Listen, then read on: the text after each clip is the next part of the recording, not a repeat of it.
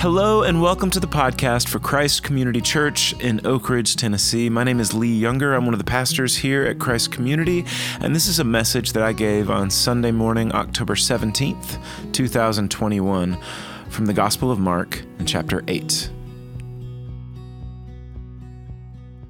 We're going to look at Mark chapter 8 this morning, if you'd like to follow along. We're talking about people in the New Testament who were almost fixed. Like Jesus started working in their life, and then something else needed to happen. They were almost fixed. There's a couple of miracles like this where Jesus does something, and there's something else that needs to be done. And that's helpful for me because I know I personally feel like a lot. Like Jesus has worked in my life, but there's still a lot to do, right? And anybody else feel that way?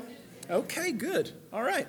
We're going to look at a weird moment in the Gospels, a strange little scene that, to be perfectly honest, until I started coming to this church in 1997, I grew up in church, went to church every week of my entire life, and I never heard anybody talk about the story that we're going to look at today. Not until I came to this church and heard Tom talk about it. In fact, like the three stories that happened before this story, the last couple things that happened in Mark chapter 7, the beginning of Mark chapter 8, I never heard any of those things until I heard Tom talk about them. And I think you're going to see why. I think they're tricky. And until I read the Gospel of Mark for myself, all of a sudden I'm looking at these things and I'm like, I never heard a pastor talk about this. It's because it's a strange little moment. We're going to look at it together. Mark chapter 8, starting in verse 22, if you're reading along. They came to Bethsaida, and some people brought a blind man and begged Jesus to touch him. He took the blind man by the hand and led him outside the village. When he had spit on the man's eyes and put his hands on him, Jesus asked, "Do you see anything?" He looked up and said, "I see people. They look like trees walking around." Once more, Jesus put his hands on the man's eyes. Then his eyes were opened. His sight was restored, and he saw everything clearly. Jesus sent him home saying, "Don't even go into the village." Okay, this is strange because Jesus is working a miracle, but he has to take a couple swings at it. And that's just a little bit weird because you look at it and you're like, what's going on? Like, is Jesus like losing his step? Is he like losing his power? Is he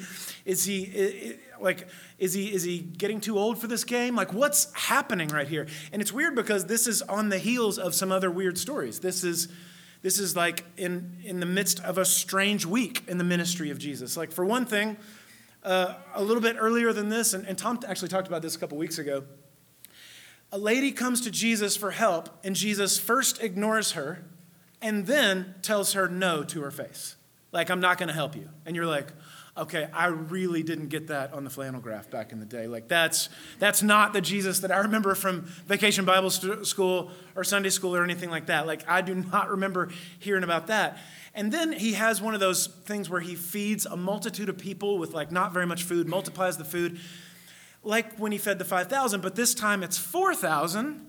And instead of 12 basketfuls being left over, there's only 7 basketfuls left over. And you're like, wait a minute, Jesus is telling people no.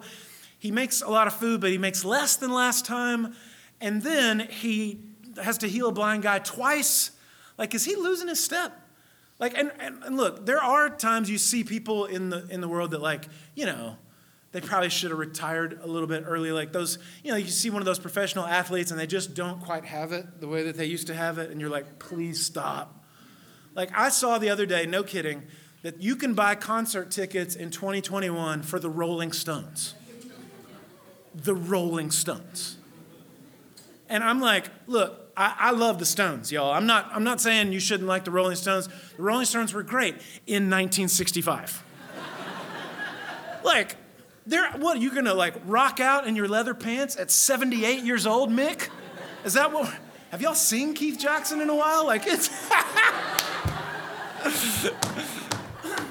Anybody can wear the leather pants if you want to. It's fine with me. I rescind that comment. Scratch it from the record. But I mean, they wrote "I Can't Get No Satisfaction" 56 years ago. So it's like, Mick, you might want to look somewhere else. I don't think you know where to go. But it's like, come on. That cannot be as good a concert as it was like 40 years ago. It's like, or, like some things just get worse after a while. It's like, that movie, The Matrix, was one of the coolest movies of all time. Just innovative, amazing. There's this guy who's a banjo player with Alison Krauss named Ron Block. He loves Jesus. And he says that The Matrix is the greatest movie about Jesus that didn't mean to be about Jesus. He said it basically perfectly mirrors Augustine's book, The City of God. Like, He's like, this is amazing. And then The Matrix Reloaded came out, and we were all like, swing and a miss. And then the third one, and it was like, dude, no. Like, it's so bad. And this year, they're making another one. And yeah, I'm going to see it. I'm going to go see it. Some things just aren't as good later on. It's like egg rolls at a buffet. You got to get them while they're hot. Otherwise, that's just it's like when fries cool off. It's like, it's over, And so you look at this and you're like, is that what's happening? Like, is Jesus losing a step? He has to heal this guy twice. He makes less food for the multitude. He wound up helping that lady, but at first he tells her no. Like, what's going on with Jesus? And so let's clear something up from the jump. No, Jesus is not losing his step at all. He's not losing his power. He wasn't surprised by it. He wasn't like, oh man, let me just roll up my sleeves here and take another crack at this problem that you're having. No, I mean, Jesus, by the way, Jesus hadn't even had some of his greatest hits yet. Like you flip over into the next chapter and he has the transfiguration where he literally just starts glowing in the dark on the top of a mountain, like brighter than the sun. He still hasn't raised Lazarus from the dead yet. I mean, some of his greatest top 40 bangers have yet to happen. I mean, yeah, this blind guy takes a couple of swings at it, but it's later on in the ministry of Jesus that with Bartimaeus, he doesn't touch him, he doesn't spit on his eyes, he just says, your faith has healed you. Boom, the guy can see perfectly. He's not losing his step. He's not losing his power at all. And this takes us to something really, really cool. And I hope that as I talk about it, I hope that what happens inside you, I hope that the Holy Spirit joins with these words and you just have a welling up of praise for who Jesus is. Because this is so cool, y'all. Jesus, everything he does is completely intentional. Everything he does is for an absolute reason.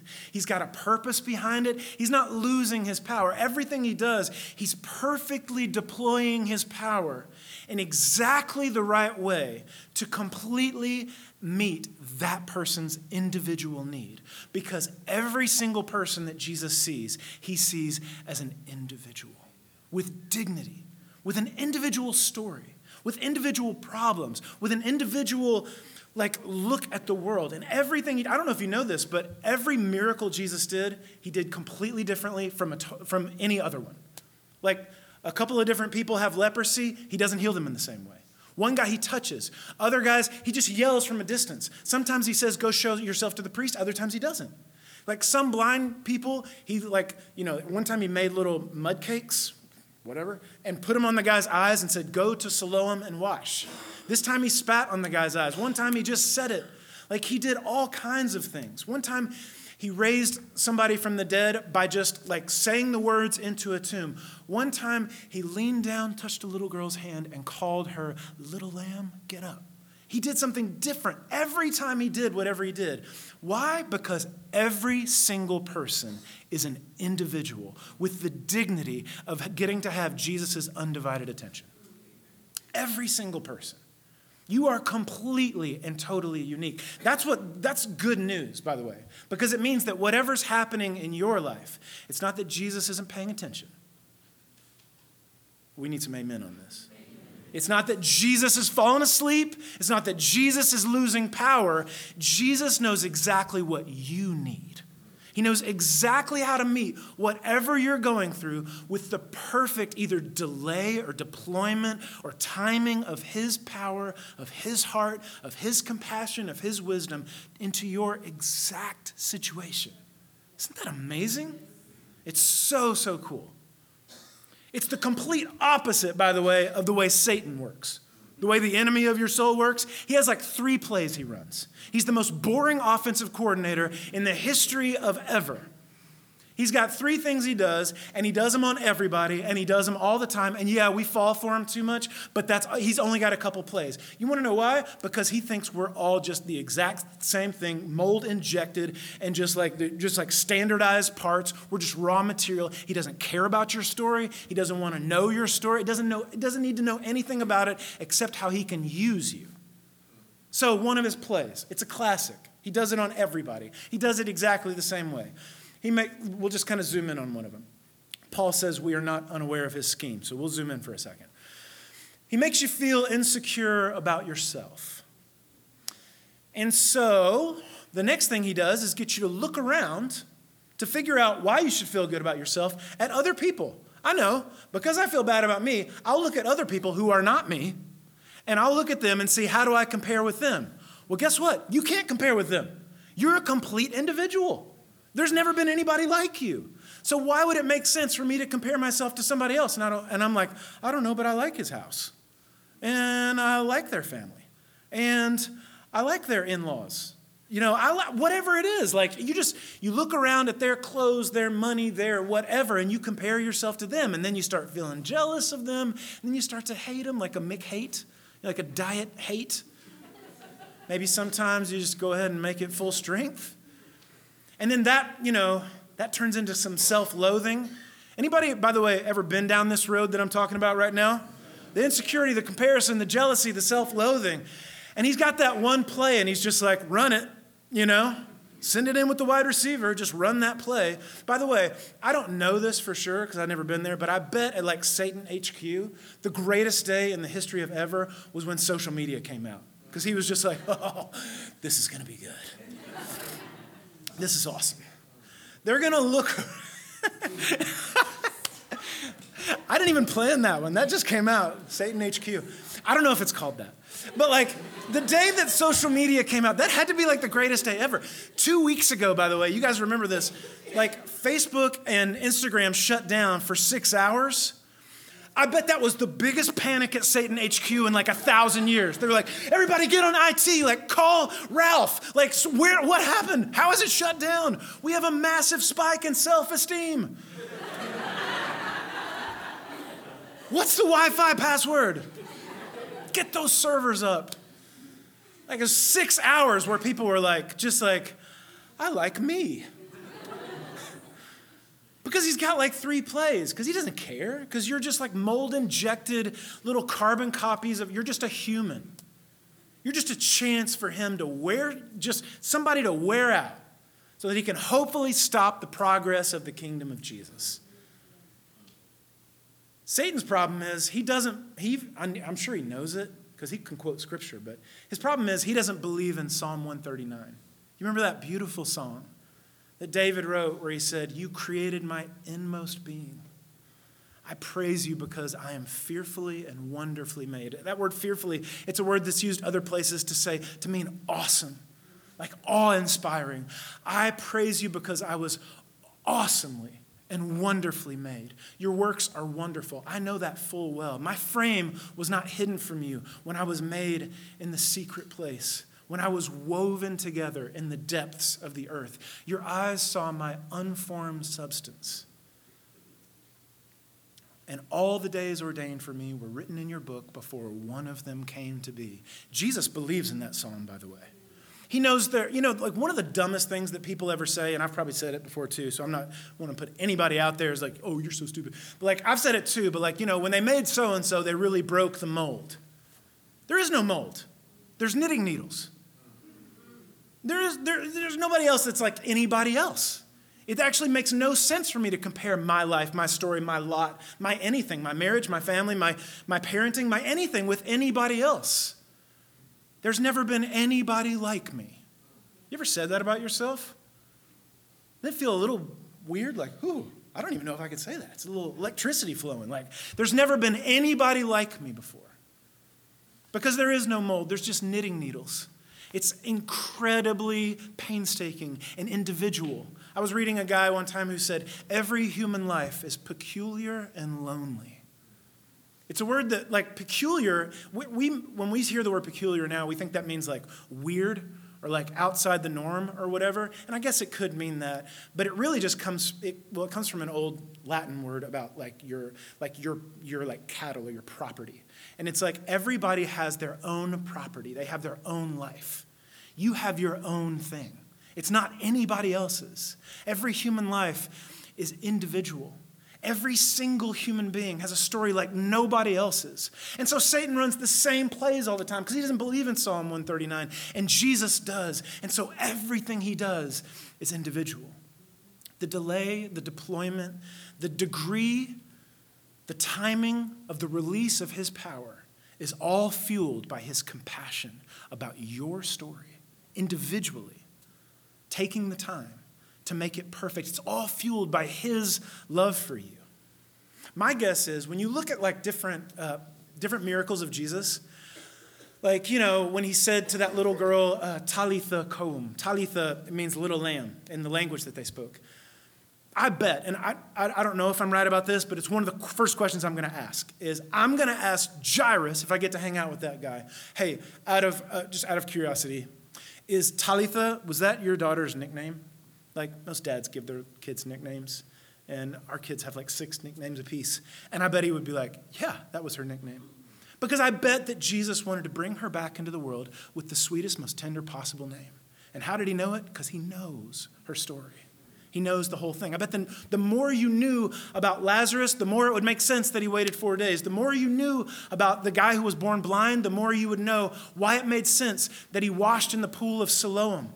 Like, what if you found out that that was the tenderest, sweetest thing that Jesus could have possibly done for that guy because of his story? I guarantee you it is. And so one of the things that we have to do when we're walking through the confusion and the struggle and the pain of our life is hang on to the idea that Jesus knows me. He knows what he's doing. He's timing this thing perfectly. Everything that he's doing, or right now maybe it appears like he's not doing, he's doing because he loves me. It's all fueled by love. Every bit of it is fueled by his compassion and love. I bet if we knew this guy's story, the guy who thought that people were like trees walking around, like those guys in the second Lord of the Rings movie, the Ents, that if we knew more and more about that guy's story, I bet it would make perfect sense that Jesus did it this way with this guy. I tend to think this about him. I love this guy, by the way. One of my favorite people in the New Testament. I tend to think this about him, that this is the kind of guy who just says whatever he thinks. Just a bold guy. Because here's the deal. If I had been the guy in Mark chapter 8, it wouldn't have given you much out of the story, because Jesus would have, he would have spat and then touched the eyes, and then he would have said, okay, Lee, open your eyes. Do you see anything? And it would be unclear, and I'd be looking back into the village, and I would be seeing the Ents and everything. But then I would have, if Jesus said, how do you see? I would have been like, it's great, Jesus. Oh, everything's awesome. Way to go. Good job. Thanks. See ya. And I've been stumbling over, because perfectly honestly, I talk that way. People ask me how I'm doing. I'm like, I'm awesome. How are you doing? I'm great. Don't we talk to each other that way, y'all? You see somebody in the street, you're having a hard week, and they're like, how's it going? Awesome. So good. Like, you have no idea how good it's going. We do that. We talk that way. And I'm so thankful that if he was going to heal somebody in stages, it was a guy that's bold enough to look Jesus in the face and say, you're going to have to take another swing, Jesus, because it's not good enough yet. Get down here and get back to work. Don't go anywhere. Tree person. And so Jesus has to take another swing at healing this guy. I'm so glad it was that guy. I'm so glad. I think that if it had been me, I would have told Jesus everything's fine, because I think that so many of us, I'm going to say this quick and then I'm going to take my seat, we'll be done. So many of us think that the point of a life with Jesus is just to be sorted out and A-okay. The point of this whole thing is we're supposed to be sorted out and A-okay, and everything's supposed to be great, and we're supposed to be sinless and completely happy and everything's good. Are you good? I'm good. Everybody's good. Isn't that great?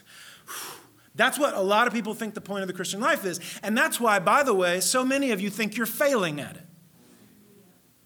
Because we think that the point of this thing is to be sorted out and A-okay. Here's, I stole this from John Newton, so don't think this is like too brilliant, but it is a little on the edge. So he said about a similar thing. If the point of the Christian life is to be completely sorted out and A-okay, the Holy Spirit is not very good at his job. Because how many of us are?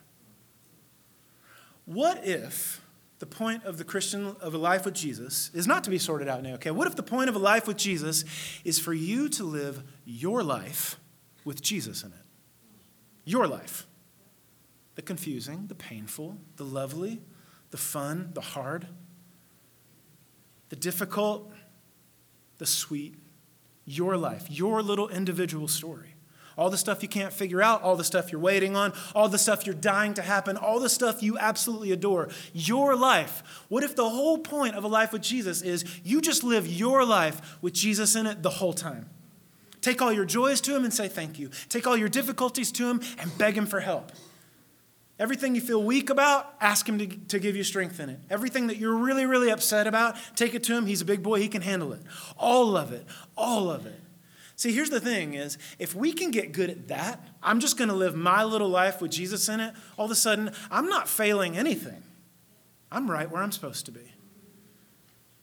One thing I love about this little scene is a couple of things. One, they bring this guy to Jesus. Jesus pulls him away from the village, away from the people. I don't know how far away they walked, but it was just him and this guy. Just him and this dude. And then Jesus put his hands on him. And then the guy said, "We're not done." And Jesus didn't mess with him. He didn't chide him. He didn't smite him. He didn't do any of the things that we might assume. He didn't get in trouble, anything. Jesus said, "Okay, let's keep working." How about that? How about a life like that? Me and Jesus alone. He gets to work on me, and I get to tell him we're not done yet. That's pretty good, right? We can all handle that. Let's pray. Lord Jesus, thank you for this morning. Thank you for these scriptures. Thank you for this moment. Thank you for this guy. I love this dude. I pray that you would give us the courage to just live our little life without being taken in by the stupid tricks of our enemy, but our little life in honesty, in boldness, including you in every piece of it. And I pray that you would help us a little bit more this week, just a little bit more, to believe that you know exactly what you're doing and that everything that you're doing, deploying, delaying, all of it is fueled out of the individual compassion and love that you have for me, for us, right now. Lord, give us faith, give us courage, give us honesty, and give us a week where we're turning to you just a little bit more. Thank you, Lord. It's in your name we pray. Amen. When I needed rescue,